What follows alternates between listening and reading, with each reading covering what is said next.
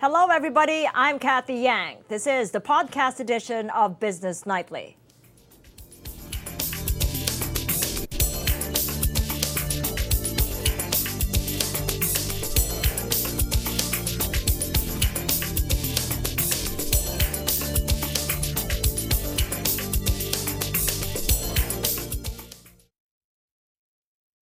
Markets here in Asia rallying ahead of the resumption of the U.S.-China trade talks. Philippine shares in particular managed to bounce back to the 7,700 level. Details from Michelle Ong. Philippine shares joined most Asian markets higher on Tuesday as investors await high-level trade negotiations between Beijing and Washington happening later this week. The PSEI gained 1% to close back above the 7,700 level. Domestic investors are selling just because they're anticipating another round of negotiations between the U.S. and China this week. So they're probably remaining very, very defensive. Assuming negotiations bring about some positive developments, we can see both even foreign and local investors coming back in the index. Among the day's big movers, SM Prime, SM Investments, and Ayala Corp, as well as chippy maker Universal Robina. The liquidity situation, I think, is improving a lot. Mm-hmm. And that is what is contributing to the bounce today. First, Resorts World, the tender offer is finished. That's another 5 billion pesos in the market. Axilum was listed yesterday. Yesterday's volume was close to around 1 billion pesos. On Thursday, Allhome will be listed and hopefully some institutional buying comes in. Meanwhile, Accela manages to recover slightly, up 0.1%. So, will Manny Villar's Allhome suffer the same fate come IPO on Thursday? Well, First Metro Securities consultant Robbie Samson doesn't think so. At its IPO price, Allhome is at about 20 times its PE ratio, which is lower than its peers. Wilcon right now, we believe the PE ratio is 28. Another thing is that right now, possibly Allhome is the more well-known stock being owned by the Villars. For IPOs at Allhome's range, it actually performed positively on the first day. Although it's not by much, so I think it ranges by about 2 to 5% in a day. So we think that Allhome should still perform well, but investors should definitely temper their expectations. Michelle Long, ABS-CBN News. The Philippine Central Bank not ruling out more cuts in the bank's reserve requirement ratios. The Philippine Central Bank just announced a 100 basis point cut to take effect in November, bringing the total reduction for 2019 to 300 basis points. But Central Bank Governor Benjamin Diokno says there is a lot more data to consider, like inflation for October to December, the third quarter GDP growth report due out in November, and an updated growth outlook for the world economy. We're looking at the data, ganun.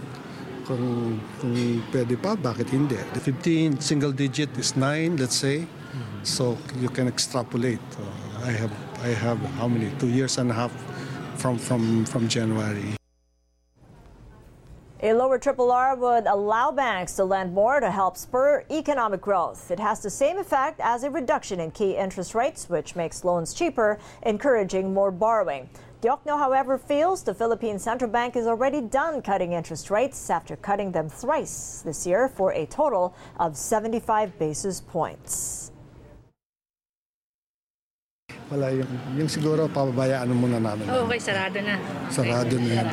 Fine, good. Sarado na muna yan. I think happy naman, everybody's happy, di ba? Real estate developer Ayala Land eager to get the ball rolling on what will be the first ever real estate investment trust in the Philippines 10 years after the REIT law was enacted in 2009. Ayala Land CFO Augusto Bengzon says now that the Securities and Exchange Commission has released the revised rules, which the industry hopes would address all issues of the law, they are raring to go. SEC Commissioner Efrio Amatong, however, says there is still a lot of work to be done on the rules, but he is hopeful they can get it all done within the year, provided all stakeholders are on the same page.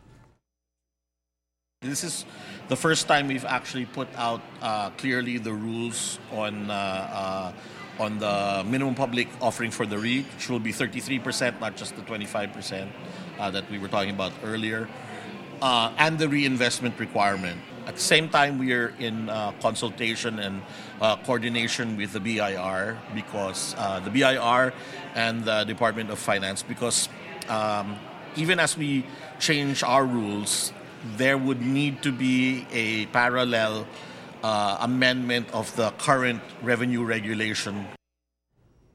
Once the REIT rules are done, Amatong says they can start working on other key reforms, including the raising of the public float requirements for all listed companies from 10% to 20 or 25%.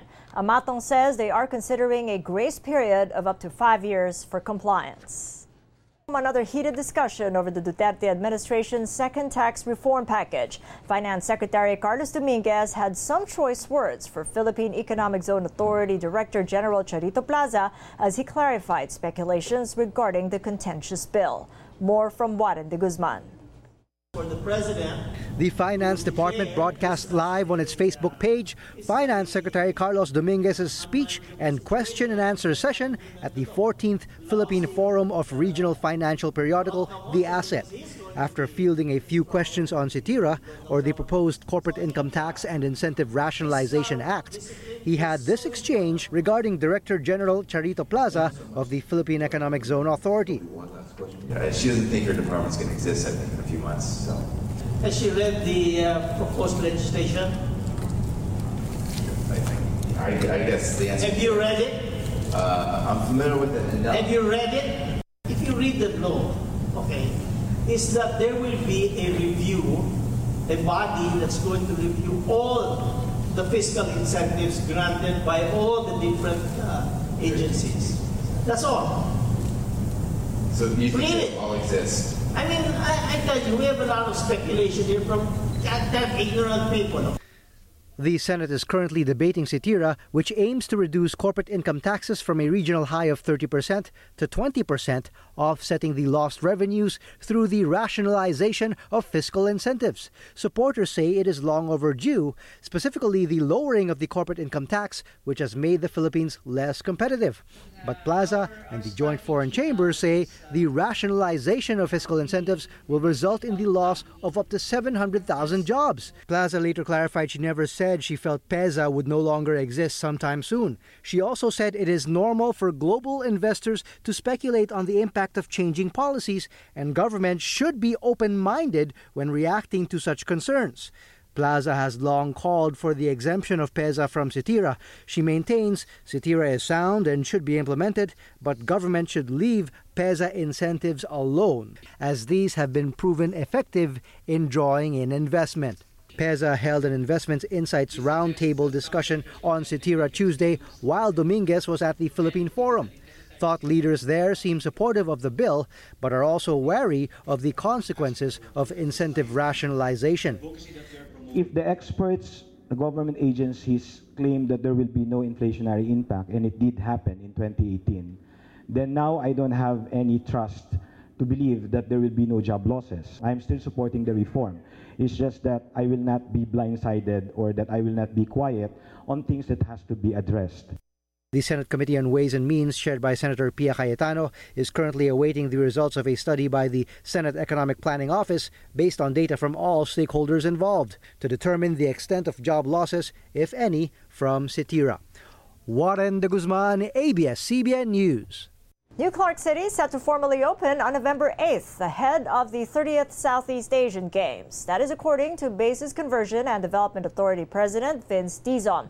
Despite initial challenges involving sustainability and inclusivity, Dizon says New Clark City's development will still push through in the coming decades. Here's an excerpt of my exclusive chat with him.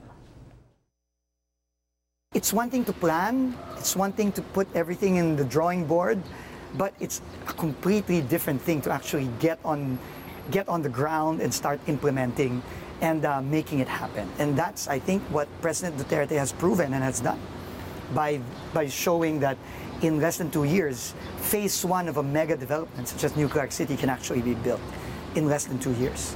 So that's phase one, but That's then phase one. you've still got phase two. Yes, and in fact, then actually, we three. have phase What- 1B. This is actually phase 1A. And what is phase one? Phase 1B is going to add more government buildings, which includes the Judiciary Center and the BSP Mint. We aim to complete both facilities by the time the president ends his term in 2022.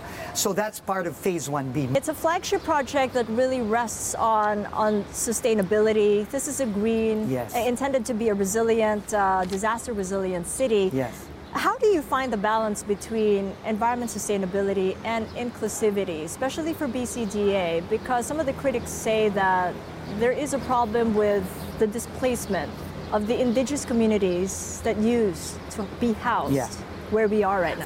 The challenge of building a new city, and especially for us in the Philippines, is really to ensure, number one, that it is inclusive.